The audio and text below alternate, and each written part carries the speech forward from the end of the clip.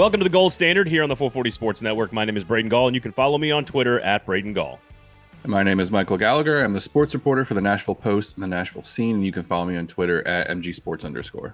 Make sure you support good local journalism. Of course, the Post and the Scene doing awesome work across the board, basically for every single possible subject known to man in the city of Nashville, the Middle Tennessee. So make sure you support those great and amazing, wonderful folks. We have an entire, I don't know why the verb is playing in my head while I'm planning this episode. It is just a giant bittersweet symphony just echoing throughout my brain as I planned last night. We are delayed, of course, a day to this week because we wanted to get a couple of extra games under our belts to have a good conversation about a big 5-game chunk.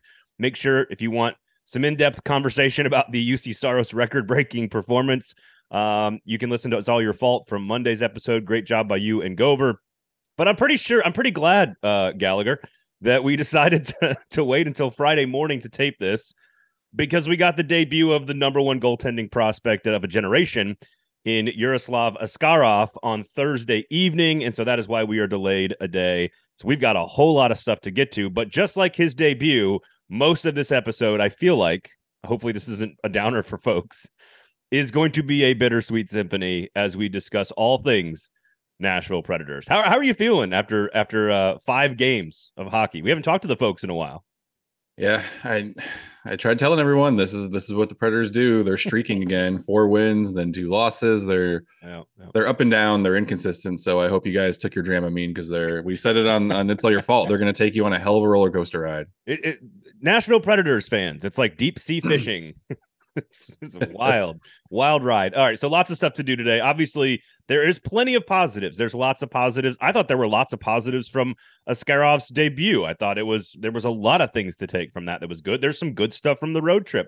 There's some good stuff with some of the star players that are performing. There's a lot of good stuff to talk about with this team that we didn't necessarily anticipate.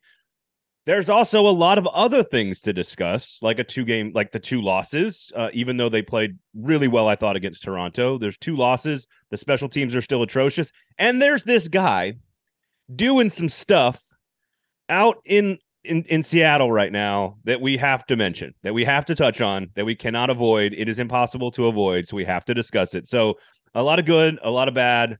All very bittersweet today on the show. However, never bittersweet, always delivering, always spectacular. The Gold Standard brought to you by Jaspers. That's right. Are you participating in Dry January? I've been talking about this on every show this week. I don't understand. Are you participating in it? I don't even know what Dry January is. That's good. All right. So Dry January, apparently, I guess it's tied to the fact that we all just booze ourselves into like oblivion during December.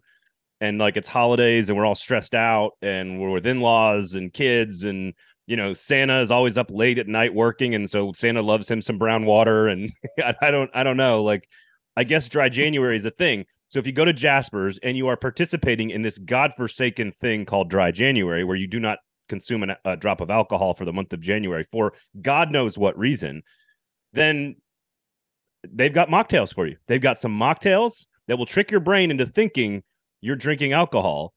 They're here to serve you foolish people that decide not to consume a drop of alcohol in the month of January for I don't know what reason. Moderation is still absolutely the right way to go. You can still have a Jasper's burger. Like if you're on a diet, you can still go to Jasper's, get a burger and a $3 beer like one time every 2 weeks, and it's not going to ruin your diet. Like it's not going to ruin your Dry January. You can have a burger and a beer, and it's going to be okay.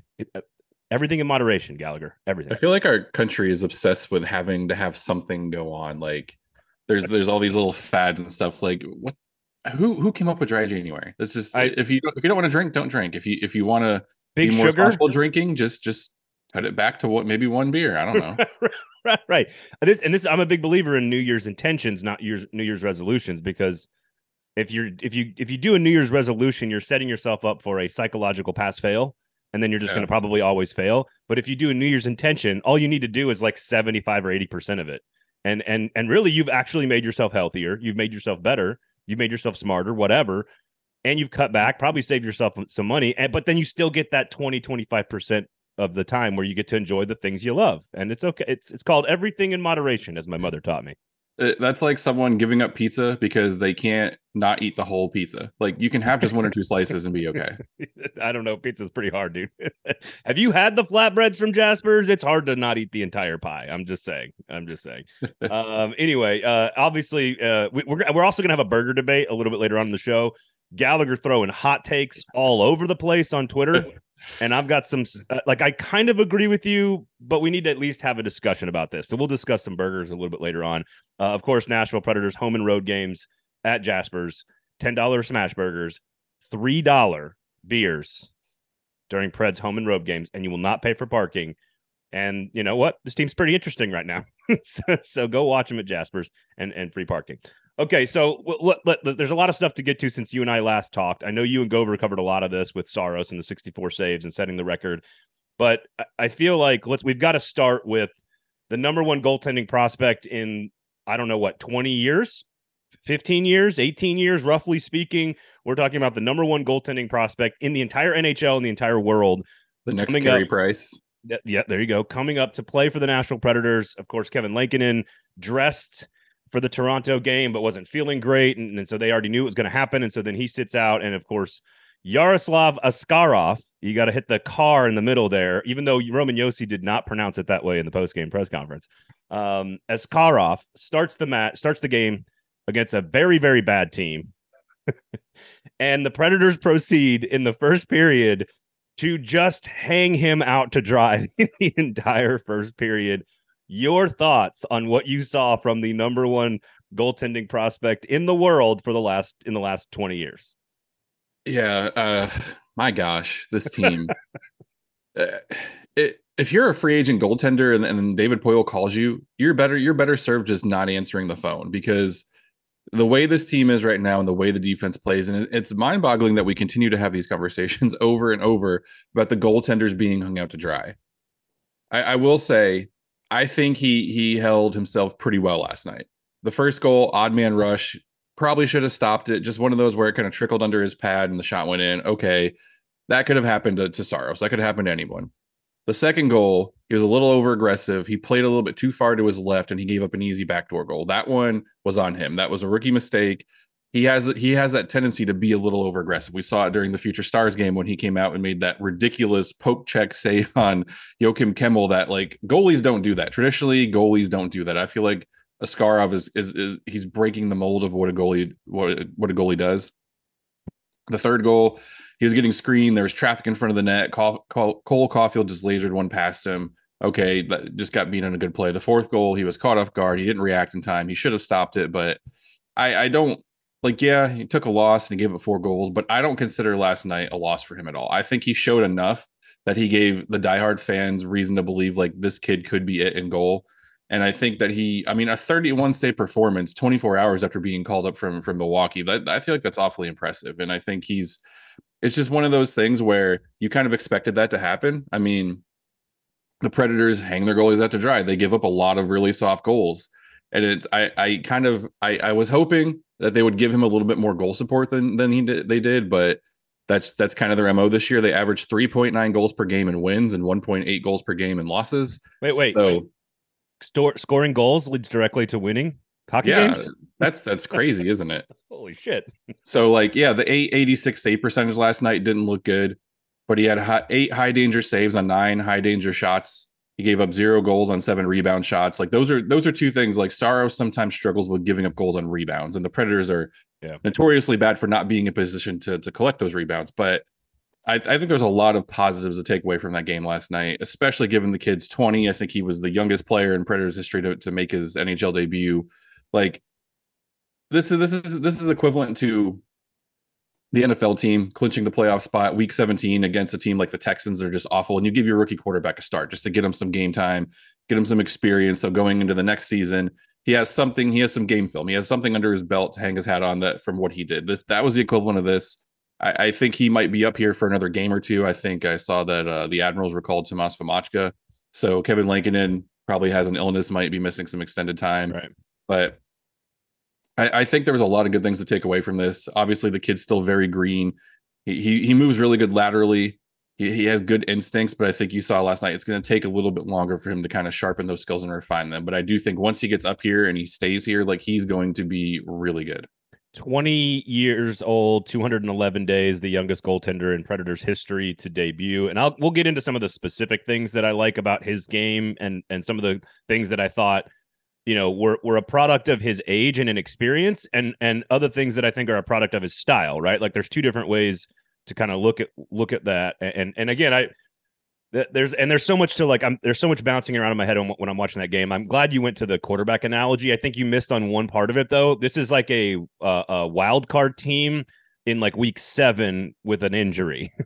Like there's nothing.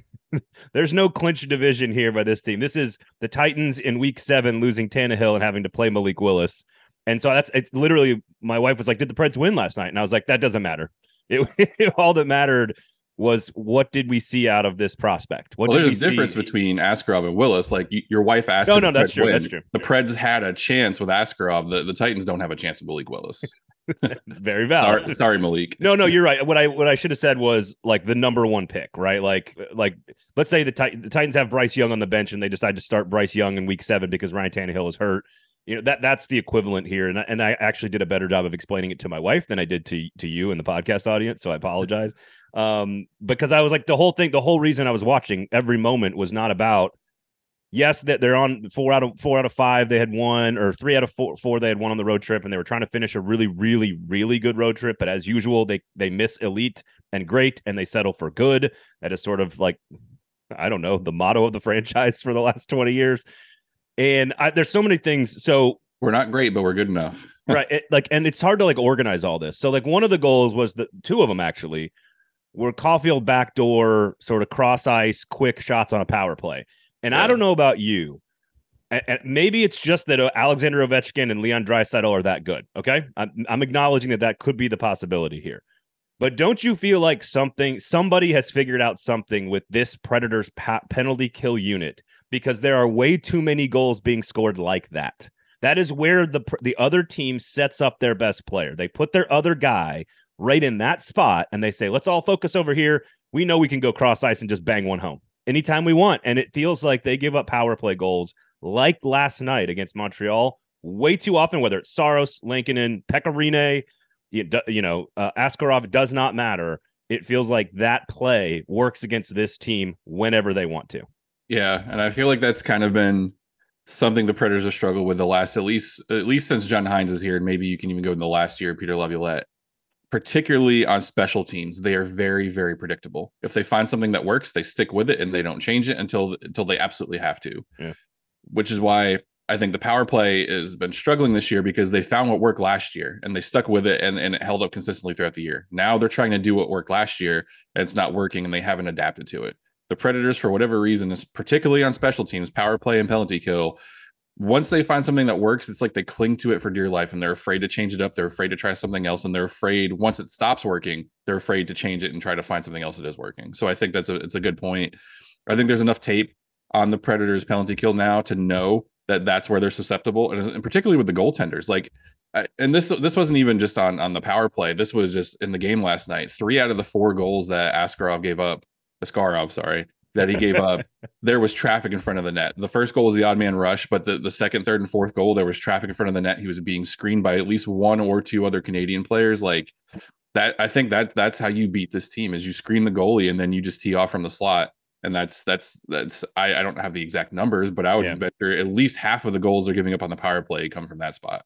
So again, they played pretty well against. Now I don't know we can run through this schedule here, these last 5 games on the road trip, and sort of get like a grade, because I think there's varying degrees of success. I want to stay with Askarov here for a second and just sort of talk about his skills, because one of the things I noticed about, and I was working for the local station when UC Saros was basically around this age when he came up and was playing, and I met him and I thought he was like somebody's child at like the Preds and Pins bowling thing. I thought he was like somebody's kid, and it was so small and quiet and kept to himself. But like the thing that makes him so special is, and I saw it at the very first practice in the very first game, and I see it now when he's playing at a Vezina level.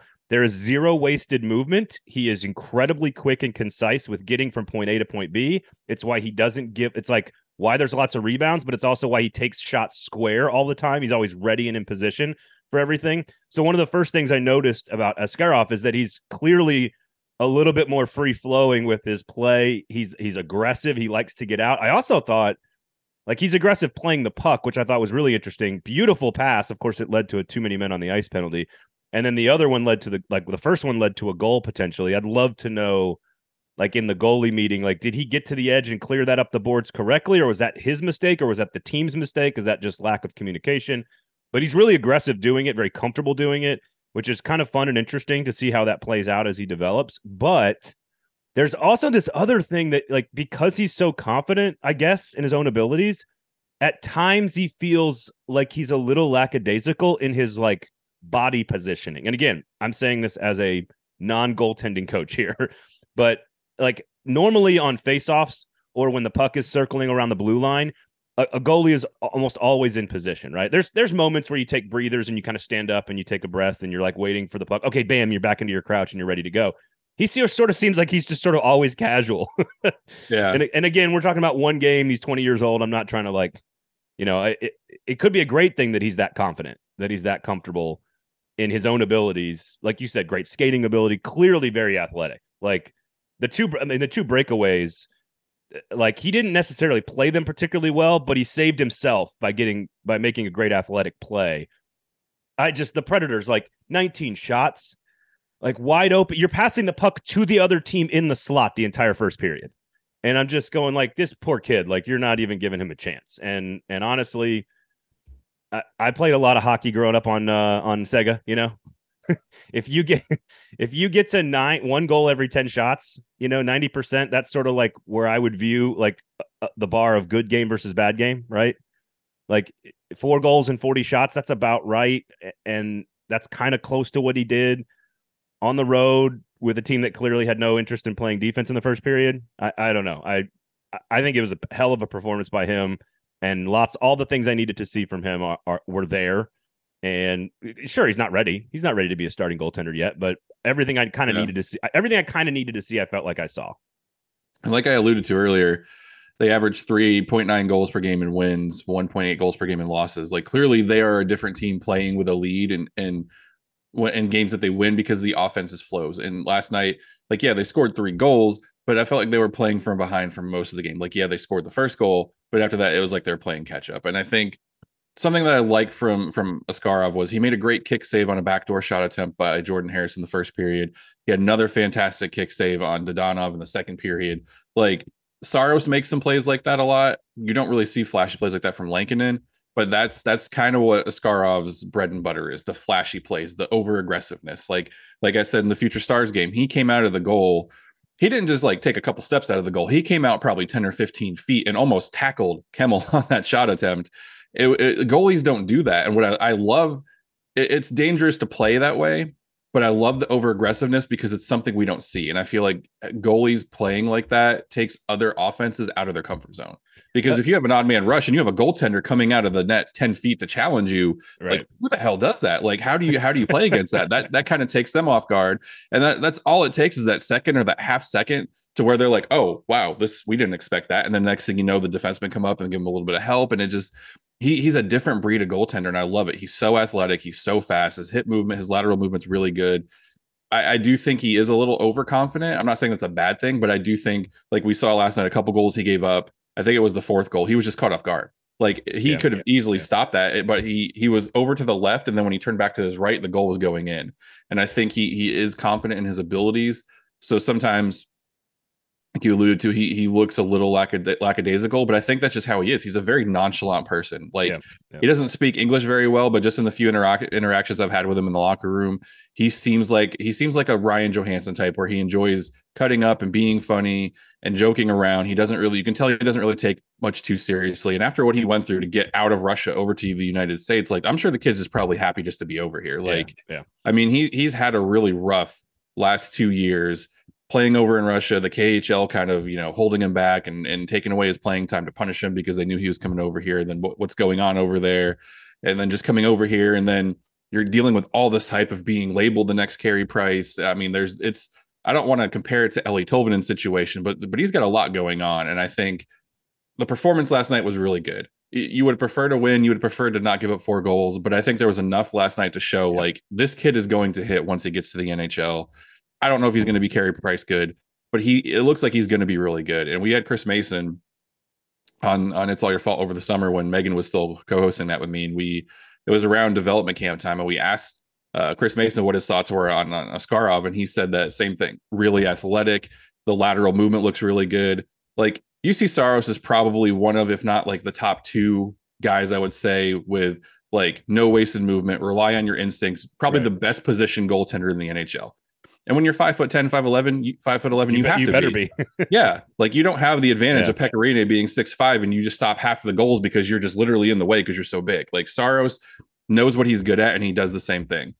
Askarov, I feel like, is the same way. He knows what he's good at. He knows he's really good at these athletic plays, which is why you probably see that little bit of over aggressiveness, because he knows he's athletic enough most times to get back and kind of cover himself. And I think Chris Mason said one of his favorite things was, and I hate the term student of the game, but that's what he is. Askarov was always listening to Ben Vanderklok during development camp. He was taking the coaching. He was almost after every play, Ben Vanderklok would come over and say something to him, and we were far enough away we couldn't hear. But you could tell it wasn't just going in one ear and out the other. He was taking the coaching, and he was going out and he was trying to use what was just told to him on the ice. And I think because of that reason alone, the fact that he's not that any of the other Preds goaltenders aren't coachable, but I think the fact that he's really coachable, I think he's going to be one of the best goaltenders in the NHL probably in the next 5 or 6 years. Am I allowed to say that I watched him take coaching from Pekka Rinne during preseason camp, or was it like advice from Pekka Rinne? Like, what am I allowed to say about Pekka Rinne? Because I watched the two of them interact a lot during preseason camp, and I think, like, honestly, what it is I compare it to like a young hitter in baseball, or a young jump shooter in basketball, or like a young quarterback in football, where clearly you have all of the tools. Like, you have the bat speed, you have the arm talent, you have the jump shot, you have the elevation, you have everything you need to be really, really good. You're just like 10% too much. You're just a little too much. And I think we saw some of that against Montreal, where he goes behind the net to stop a puck, and he needs to get out of the way a little bit sooner. Otherwise, his own teammate's going to smash into him. And like, there's a little miscommunication there. Or he comes out a little bit too soon on a puck that maybe he should have let the defense get to. He's like a little too aggressive. I think same thing sliding side to side in the crease. You can rely on your athletic ability to get back, just like coming out on the breakaway, like you're talking about. But you also have to understand, like, you can go 10 feet, and that might be 2 feet too far. But you go 8 feet because you're athletic enough to get back, and you could be dominant. And I think that's sort of like right now he feels like he's 10 or 15% too much of everything. And if he just kind of reins in that little extra bit of energy at the end of each sort of move, that's where I think he could really hit a sweet spot of greatness. Now, again, like, the confidence with which he like dekes out somebody with it's him versus 2 Montreal Canadiens forecheckers in his own zone, 10 feet from his goal, and he has the balls to just hold it and like fake the pass, because I don't think they're going to come take it from me. And he just does. And then he feathers the pass between the two of them, lands it perfectly, and it would have started an odd man rush if it not for being like 11 people on the ice, which of course led to the 4th goal and of course led to the loss. So I think I'm with you. I thought against Montreal, for a 20-year-old making his debut as the youngest goaltender in franchise history with all the skills and athletic ability, I think you saw everything you needed to see in one game.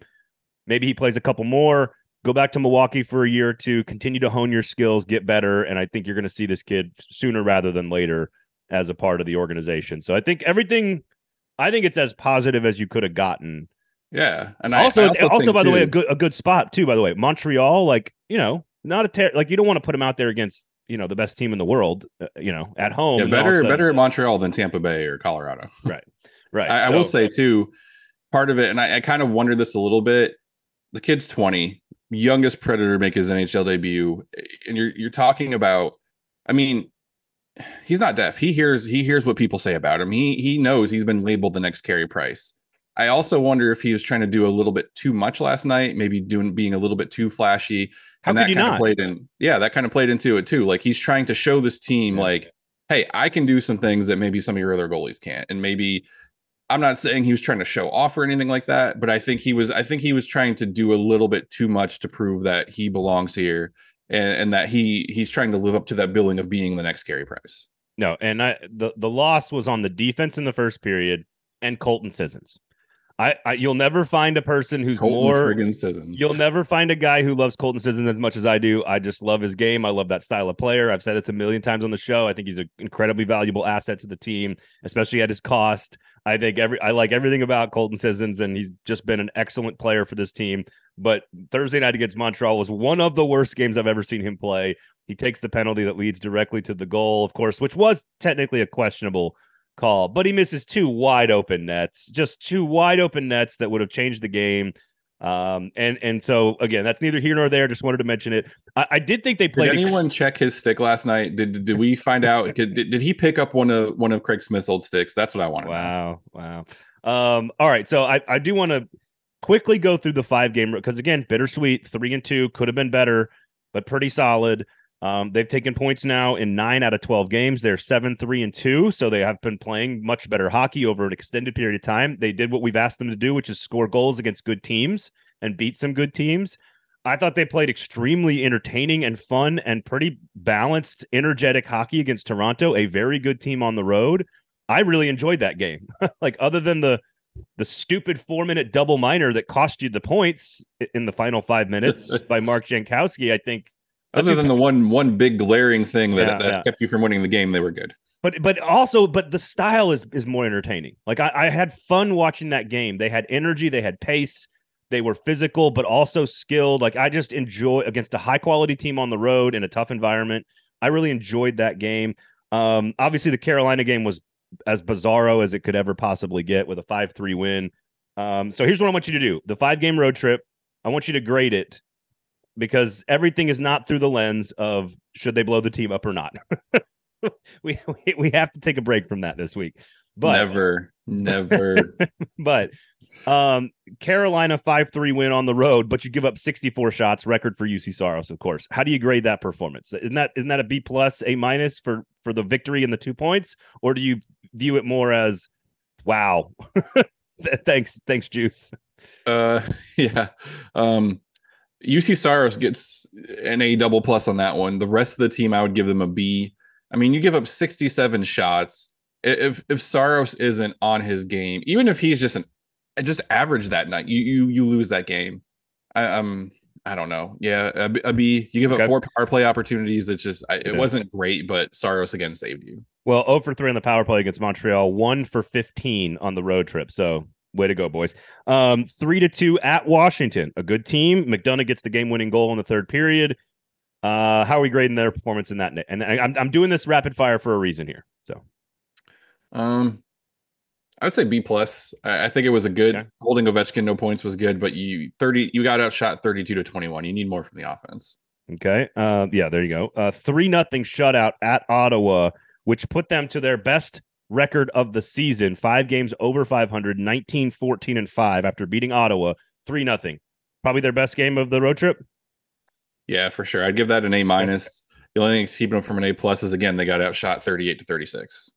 Okay. 2-1 loss to Toronto, 4-minute double minor. Fun game. Terrible mistake at the end. Yeah. I'm going to go C+. I thought they played a pretty good game, though. All right, 4-3 loss to Montreal with a 20-year-old goaltender making his first start. But all the things we also talked about. Terrible defense, lots of breakaways, not giving him any good situations, no support on the power play, giving up 2 penalty power play goals on the defensive end. How are we grading this one? I'm going to go B-. And the only reason you get a B- is because Askarov was pretty impressive. If he didn't show glimpses of what he did last night, and you just got an average goaltending performance from Saros, I would have given him a C.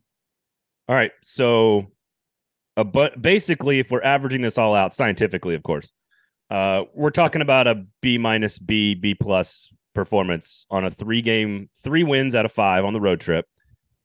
You see where I'm going with this. You're pushing the deadline back. No, not even. I mean, maybe, but like, what I feel like is that maybe there were chunks of time where I thought this was like a C team, and a C team means you trade all your pieces. And I heard Gover talking about this with you on Monday's show. Like, the idea that any human being should ever mention the word buyer, I will punch you in the face. I will punch you right in the face if you say this team should buy and be a buyer at the deadline. No, 0% chance. They're having a difficult enough time as it is getting the current team to gel and build chemistry. Right. Adding another player in there is only going to make it worse. I'm seeing signs of life, things that I like, gelling of this, energy here, but this is a little bit better, blah, blah, blah, blah, blah, blah, blah, blah. But it still doesn't amount to anything better than maybe a B plus performance at best, a B plus team at best. And what does a B plus team? Now, I did hear you say this also, which you have not said to me on this show, and I feel a little hurt by this. And I don't even call you Bradford ever. Like that doesn't even happen on this show. I will say, that's for you, Gover. I will say that you did say that this team could win a playoff series as they are currently constructed. And I don't think I've heard you say that. So even it sounds like you have gained a tiny bit of positivity in how this team has played over the last 12 games. I think there's some perspective to that. I said the roster, the way the roster that they have now with a healthy UC Saros, they have the talent to win a playoff series. Do I think they'll win a playoff series? No. But if all things, if the stars align, if everything that happened last year happens for them this year and they make a playoff, get to the playoffs, if UC Saros is healthy, they have the talent to go out there and win a playoff series. And I think that plays into what I've been saying all season long. They're a very streaky team. If they go into the playoffs and they had just lost a few games in a row and they get into the playoffs and they can somehow pull off the streaks that they've had where they've won 4 games in a row, they won 3 in a row, and they can get hot at the right time, they could go in, especially if they're playing, I don't know, they're probably going to be a wild card team if they get in. So say they're playing, I don't know, the Flames or the Oilers. You're playing one of those two teams. I could see him upsetting one of those teams if Sure. Saros is healthy. Like, they have the talent to do it, but I still don't believe that they're going to win a playoff series. I don't even think they're going to get into the playoffs. But I know I can see a scenario where it happens. I'm just not sure I've ever heard you like even admit that much. So I was just proud of you for kind of evolving a little bit with the team here. I was drinking a little bit of the Kool-Aid. They just come off a 4-game win streak. Like I had seen some fight from this team that we haven't seen up until this point. But I think we're halfway through the season now. Like, this is the midpoint of the season. This is where, like, it's time to make your playoff run or admit that you're not a playoff team and start building for next year. And it's frustrating. They're 3 points out of the final wildcard spot, so they're not technically out of it. Ideally, they're 2 or 3 wins in a row from getting into the wildcard spot. That's the frustrating part about this team, is they're not bad enough to be out of it, but they're not good enough to be in it. Stop me if you've heard that one before on the show.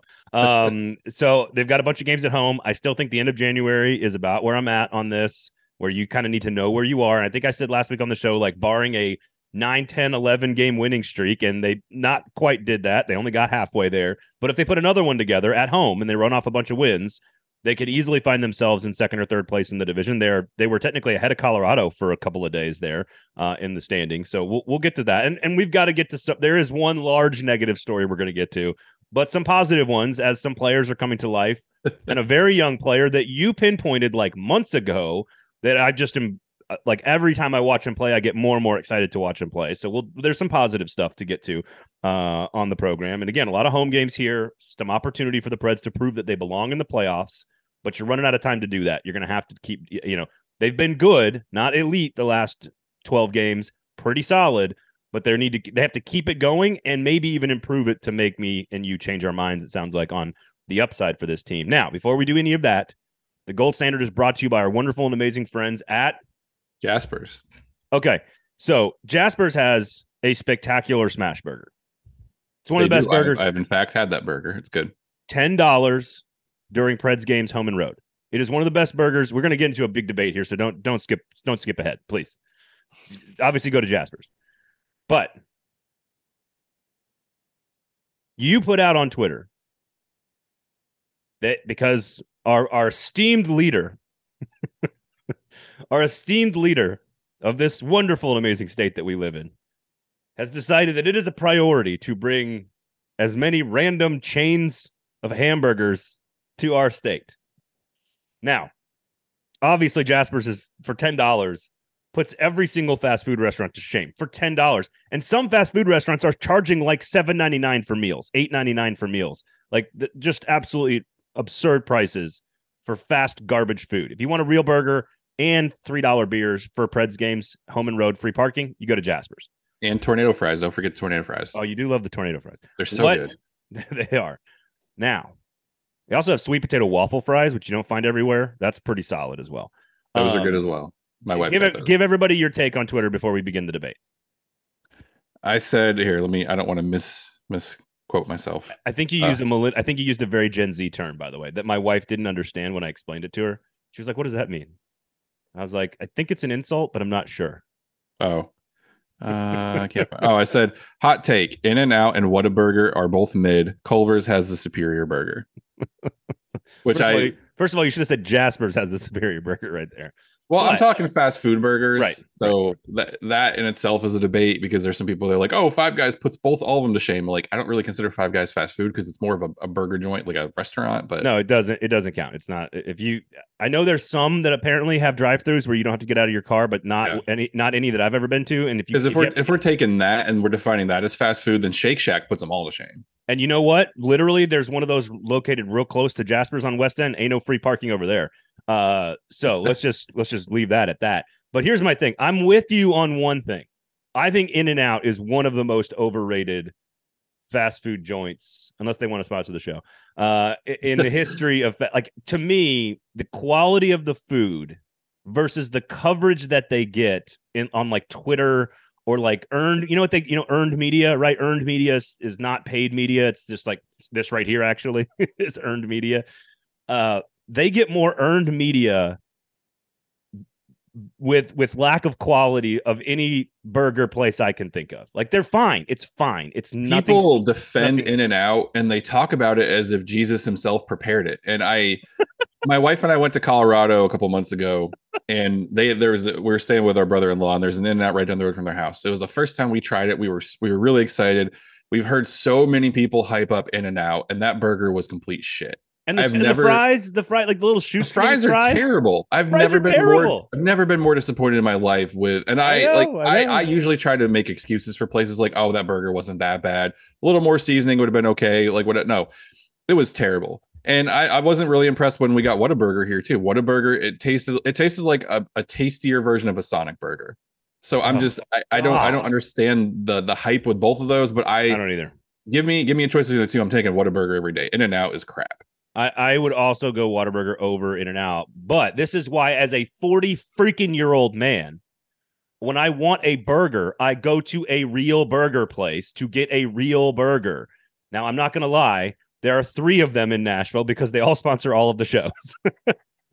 But Jasper's, ML Rose, and Pharmacy. Those are 3 burgers. All 3 of those burgers put every single other name we've mentioned in this to shame. And it's not even close. And the fries at all 3 of those places are wildly better. And you're not even spending, again, you go to Jasper's and you get a $15 burger for $10, and you can add beers for $3. You're telling me that that's not worth it. Then I've had burgers at all 3 of those places, and I can say they're all great. But I'm just like that is such an extraordinary burger relative, like for $4 more. And you won't have to suffer the disappointment that I suffered in Colorado as I'm biting this crap In-N-Out burger. I am curious, though, about Jesus's attire, like on the grill, flipping the burgers. Like, the sandals are a concern for me. There's a lot of hot grease in a kitchen. You know, thouest flippest the burger. I'm not sure if he's like, I think he's probably more likely to work at Jasper's. I mean, the robe gets in the way probably too. You got the hair. There's a lot of hair in a kitchen. I'm pretty sure that Jesus is not the one making the burgers at In-N-Out. I'm just throwing it out there. I'm pretty sure he's not. I'm pretty sure he's not making those patties. Okay. I think we all can agree that Jesus would never eat it in In-N-Out. Exactly. Go to Jasper's where Jesus eats. All right. So before we get to the really, really, really negative story, let's start with some positive stuff. And that is Philip Forsberg, as we told you last week. Philip Forsberg, not a huge fan of February. Okay. Not a big fan, but you know what he loves? Loves him some January. He loves him some January. Started scoring right at the end of December, has scored 9 goals in 9 games, got one against Montreal. He's got 18 in 41 games, which means he's on pace for 36, which is still like 20% less than he did last year. Nino Niederreiter got to 13. He's on pace for 26, which is solid. But like still, none of these guys are on pace for anything close to where they were last year. Roman Josi has scored 10 points in 11 games. He got another assist. And so some of the big names are performing. Ryan Johansson, by the way, is on pace for 40 points. Okay. That is well below Gover, what he is paid to produce. Okay. Yeah, he kind of slowed down a little bit. He was really good the first 2 or 3 weeks of the season. Then he kind of took a dip. All right, I'm trying to stay positive here. So here's what I want. I want to land all. So it means Forsberg's on pace to do, I think, what he's paid to do. 9 goals, 13 points in last 9 games. Pretty awesome. And he's carrying the team during the stretch. Josi, also pretty awesome, gets paid to do it. So he's doing what he's getting paid to do, in our opinions. Hell, even Ryan McDonough scoring a game-winning goal. Way to go, dude. Here's the thing, and I think playing pretty good defense by and large. But not Duchesne. Johansson, some of these guys need to step up. But here's the guy that I love, and they scored 12 seconds into the second period because they put this line together. Forsberg, Parssinen, Duchesne. That is such a fun line to watch. Juuso Parssinen now has 12 assists. I think he's got 12 assists in his last in 26 games since getting called up. He scored a goal late. Obviously, it was kind of garbage time, but whatever, it still counts. 4 goals, 12 assists, 16 points, 11 points in his last 11 games. This is no longer a prospect finding his way. When you are scoring a point per game and centering one of the top most talented lines on the team on the road against high-level competition, you have now become an important piece of the team. And it is fun to watch him play. It is fun to watch every shift of his. You see him, Cody Glass is the same way, to watch him go 200 feet back and forth. We'll get to that in a second. But you nailed it, man. You said this is the cat to watch back in like development camp and rookie camp and preseason camp. And you could not have been more right. He is absolutely a joy to watch, and they're putting him in a really prime position to be successful, and he is delivering. Yeah, I think now hear me out. I'm not calling him the next Tanner Jeannot. Whoa. And in fact, Gover labeled Tommy Novak the next Tanner Jeannot on It's All Your Fault. By the way, 26, 11, and 3 with Tommy Novak in the lineup all time. Just want to point that out. He's a good player, but I can see a similar, I don't know if trajectory is the right word, but a similar situation. So he's going to be terrible next year. No, I'm not going to go that far. But Jeannot, undrafted, fighting his way up to get a chance, finally gets onto the NHL roster, and then plays so well, it's almost like, why wasn't this kid up here before? Parssinen, 7th round draft pick. No one really, before this last calendar year, no one outside of like the prospect gurus really knew who the hell Juuso Parssinen was. He had a great season last year, showed up in development camp, showed up in rookie camp, and he was outperforming veterans on this team in training camp and in the preseason. 7 points in his last 5 games. Like you said, he's centering the first line, and he doesn't look out of place at all. Nope. I think after like his 5th or 6th game, Forsberg said he looks like a 10-year veteran, or maybe it was Ekholm. Someone said he looked like a 10-year veteran. So to your point, like the only reason I wouldn't compare him to Jeannot is because I think he actually might have more upside. Like he might actually be like the 10-year veteran that can center the top line. I don't think Tanner Jeannot has that kind of upside. I think he's kind of he's like a second line winger.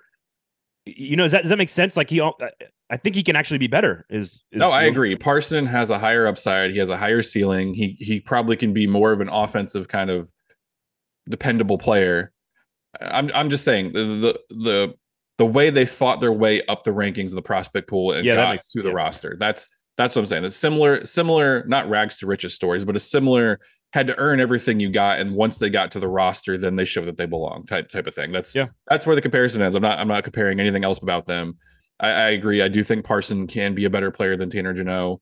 I think we're seeing right now, and I've had to keep pushing my Tanner Jeannot story. It was supposed to be published last Friday, and then the Titans, their season ended and everything went to shit, and I had to shift gears with that. And then there's a lot of stuff going on with draft stuff this week and the GM search and all that. So the Titans have taken up a large portion of my time, but I'm hoping to have this Tanner Jeannot story published next week, because I think it is fascinating to see how he was so good last year and how he's just kind of disappeared this year.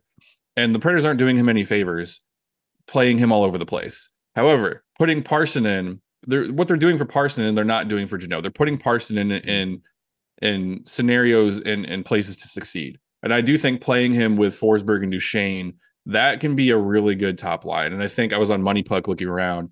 And I think that the Forsberg, Granlund, Duchesne line, everyone loves that line, but I think statistically it was one of the worst 3 lines they've had this year in terms of goals scored versus goals allowed, shots taken versus shots allowed, and stuff like that. Like you count on them for offense, but they give up more offense than they're producing. And I think this could be a line that could stick.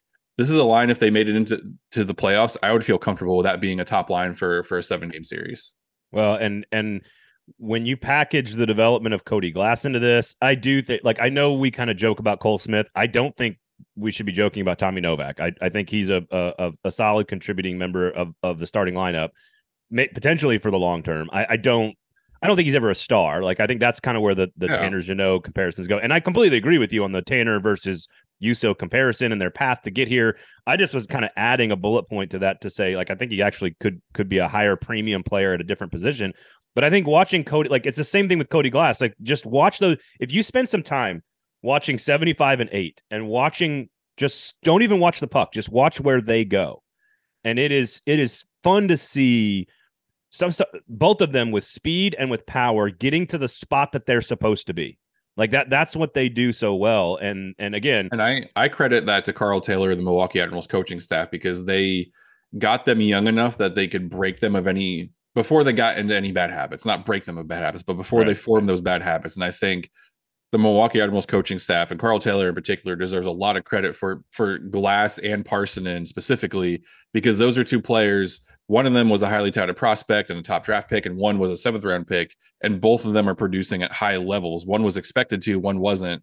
But it just kind of, I think it just shows how great the Admirals coaching staff is, because these are 2 players that are largely outperforming Mikael Granlund and outperforming. Ryan Johansson, I guess, is okay, but even they're outperforming him. Yeah, Parson has been better. Is it me, or maybe it's too soon? Maybe I need to study this a little bit more, but it does feel like there's a half a beat slow with some Johansson stuff. But maybe that's just like the Montreal game, because the Montreal game, frankly, was a microcosm of the entire organization. Like, terrible defense in the first period, rookie goaltender with a lot of promise, hang him out to dry, complete and utter domination in the second period, where they took play on the forecheck. They were in the zone all the time, just complete and utter domination. And then a bad penalty. And of course you give up a goal like that whole thing is, to me, that entire, you can't score on the power play with 2 opportunities in the third period to do it, and you can't do it. Like, the whole game was a microcosm. Now, here's a question I want to ask you and all Predators fans.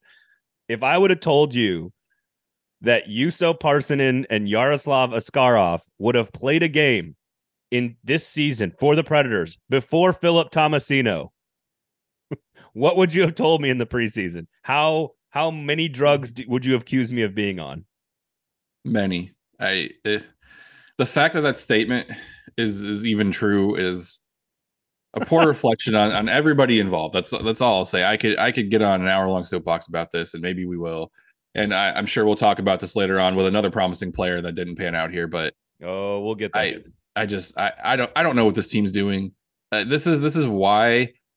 Like, yeah, it's good to be excited about Evangelista and Afanasiev and some of these other guys, but also, like, I really worry about them, just because there is no proof that you can point to in the last 3 years of any top, highly touted, highly regarded prospect getting to this team and being good.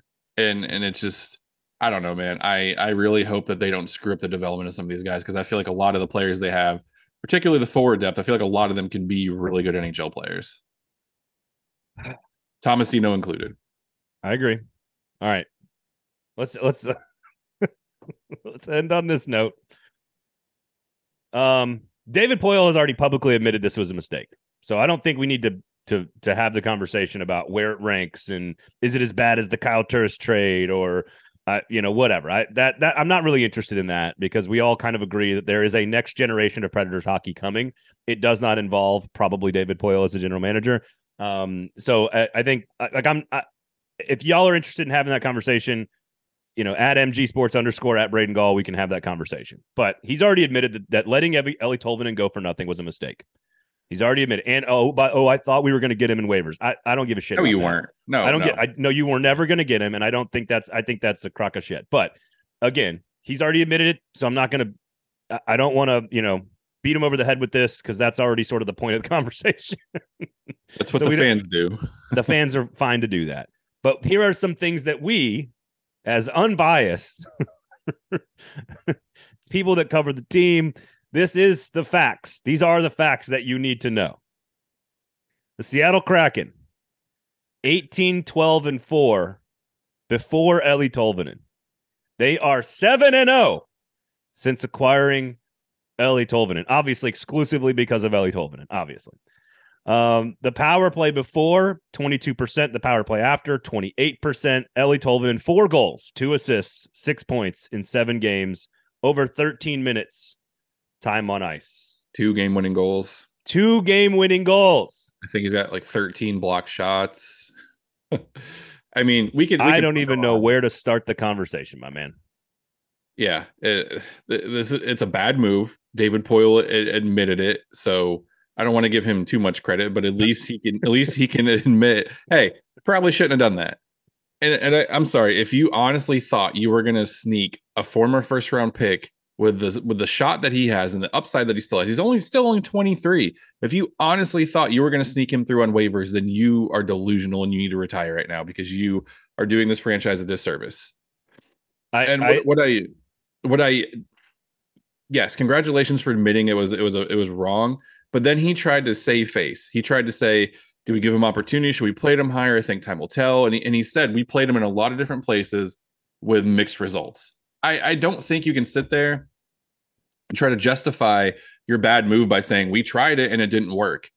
His average ice time dropped from 14, almost 15 minutes in 2020 to 13 and a half last season and a shade over 12 and a half this year. He was a healthy scratch 10 times between November 19th and December 11th, which was the day he was put on waivers. His power play time was almost 2.5 minutes per game in 2020. It was 1 minute and 48 seconds per game last year and just over 2 minutes this year. Tried him in a lot of places, and I put this in my story that I had in the post, unless you count the number of times he played in the bottom 6 with different line mates, I don't really think you can sit there and say you tried him in a bunch of places. He was in the top 6 occasionally, and he had a really good early season success this year with Niederreiter and Johansson on the second line. They had 3 really good games, and I remember asking John Hines specifically, is this a line you're going to keep together? And he goes, we'll see.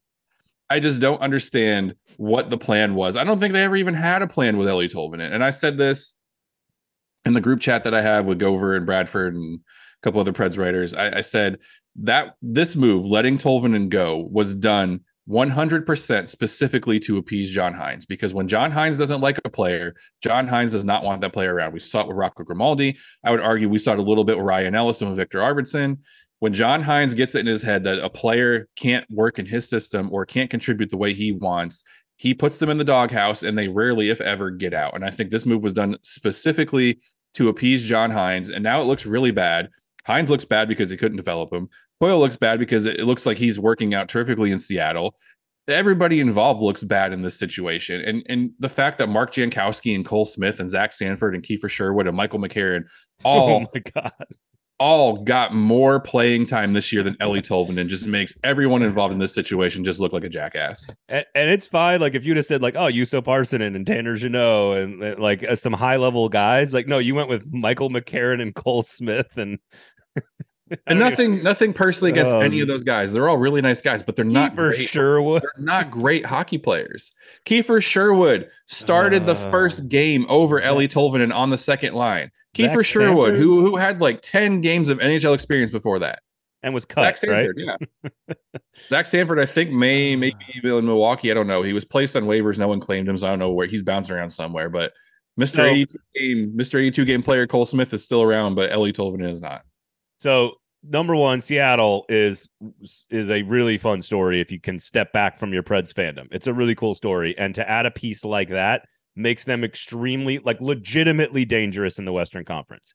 Oh, for sure. And what's cool about Seattle is, and David Poyle even said this on the radio, is they don't really specifically have a top line, second line, third. Like, they rotate their players a lot. And they do it. I think they do what John Hines wishes he could do, is find the right combination of players to rotate, because no matter who they roll out there, 1, 2, 3, or 4, each line plays the same way and they produce almost the exact same. So here's the thing about this. Like, it is going to be painful if you choose to let it be painful for a long period of time. Or here's how I'm going to spin this. there are a lot of reasons that fans are frustrated with the coaching staff and the front office of this organization. We have documented them ad nauseum for the better part of 2.5 years now.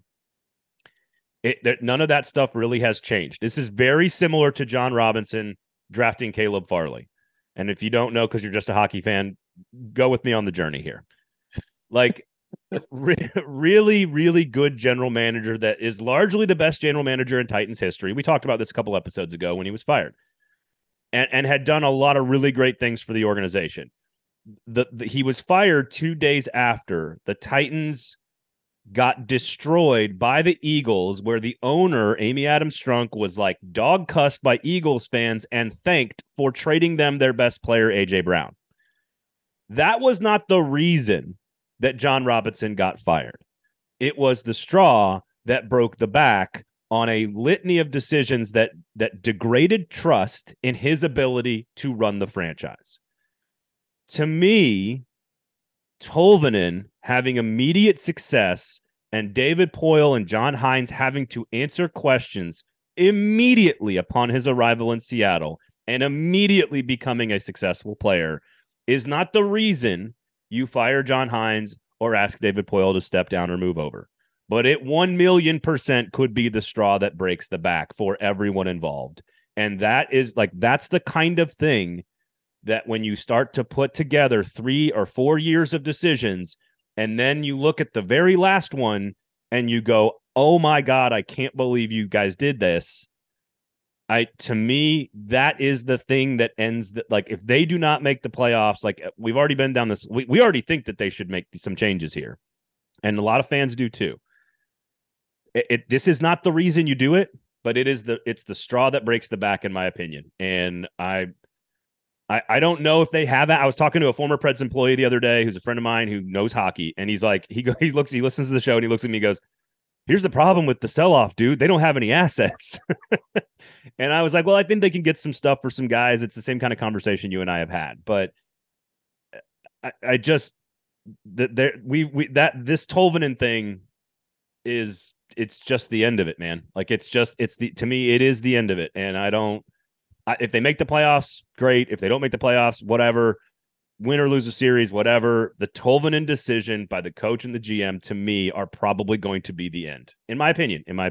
And I think this is the biggest indictment on John Hines as a head coach. And look, I like the guy. I genuinely hope he finds success in his career. It's not going to be here. It's just not. I think what we're seeing in Seattle with Dave Hackstall and Jay Leach and a lot of the other assistant coaches, they know how to use a player like Eeli Tolvanen. John Hines does not. And I know that I had some people out there from New Jersey that were like, well, look at Taylor Hall and look at Nico Hischier and all these guys. Like, yeah, they took their like Taylor Hall was already a good player before he got to where John Hines was. I don't give John Hines credit for that at all. Taylor Hall was that good when he was 15.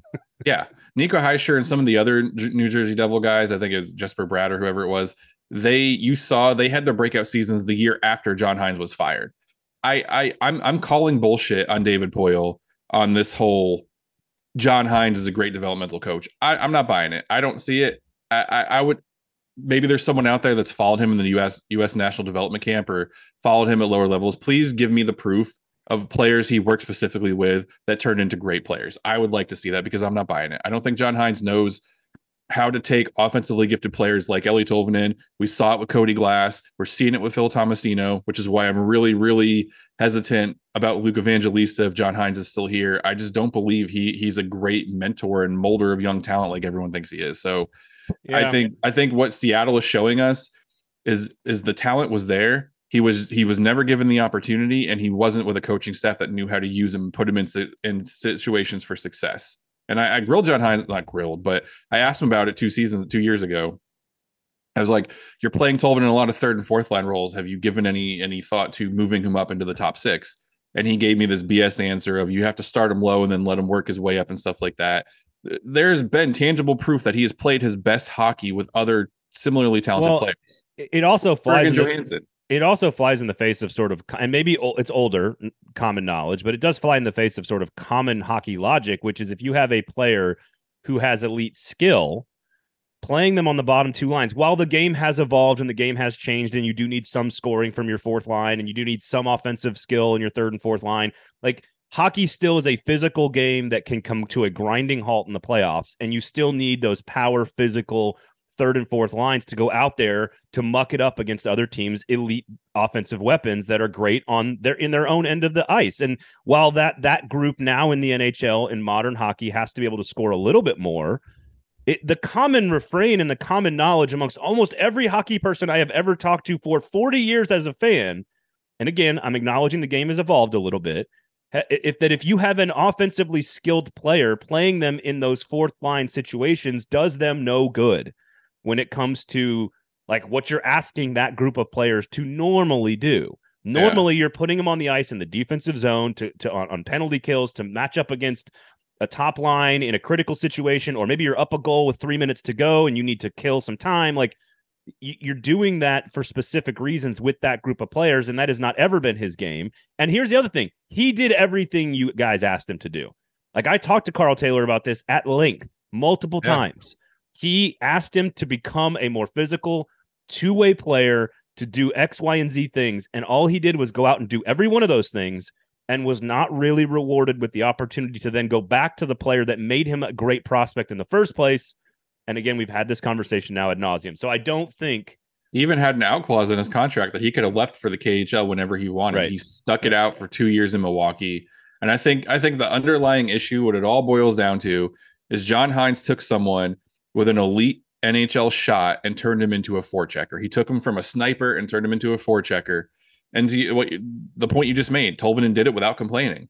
Now the chains are being taken off. He's allowed to go out there and be the player that made him this hyped up prospect, and we're seeing it work out well for Seattle. Granted, it's 7 games. No, I know, and he probably comes down to earth. And again, I'm not suggesting that there isn't going to be struggles and that. I don't want to say he won't come down to earth, but I think this is sustainable for him. I think the system the Seattle Kraken play with the players, the talented offensive players he's playing with now, I would not be surprised if Tolvanen ended this year close to 20 goals or at 20 goals. And what's really interesting, I think this is also lost in a lot of these conversations when we get to these points, these tipping points with organizations of between fans and like leadership, whether it's a coach, a quarterback, or a goalie, or a general manager or whatever.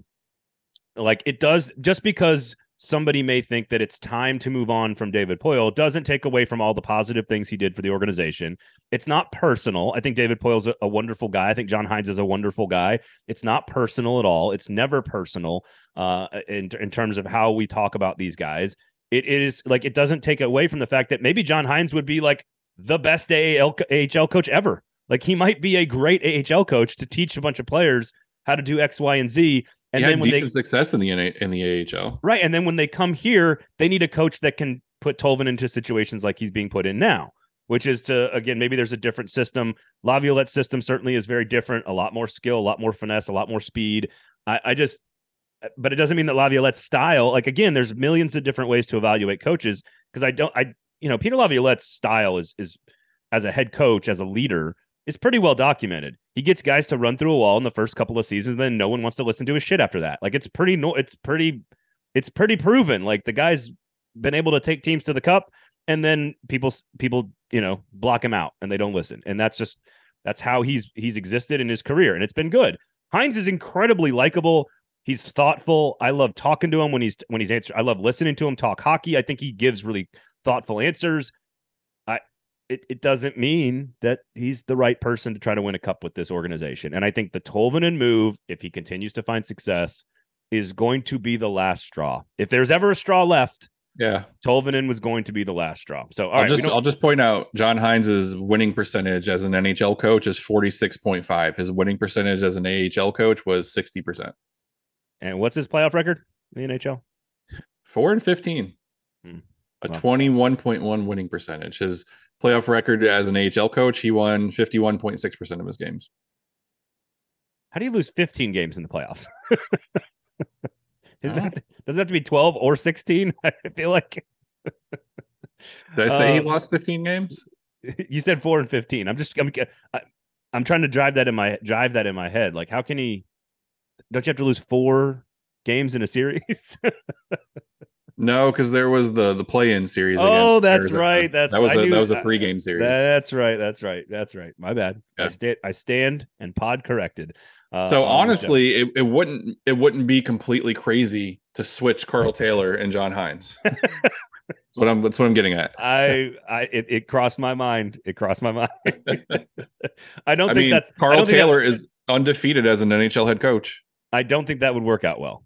But I think Carl Taylor would work out. I don't know if John Hines in the AHL would work out. But. Oh, I think he'd do a great job. He's overqualified for the AHL. I'm just saying I don't think Carl Taylor is the answer to all the problems. I don't. So what you're saying is John Hines is the Daniel Carr of NHL coaches. Jeez. All right. Keep an eye on old Ellie Tolvanen out there in Seattle as the Kraken begin to surge their way into the playoffs. All right, 3 games at home, but really they've got 7 out of 8 at home. That would lead them to February 7th after the Vegas home game. We'll be back next week following 3 games: Buffalo, Calgary, and Columbus. Then go on the road to St. Louis.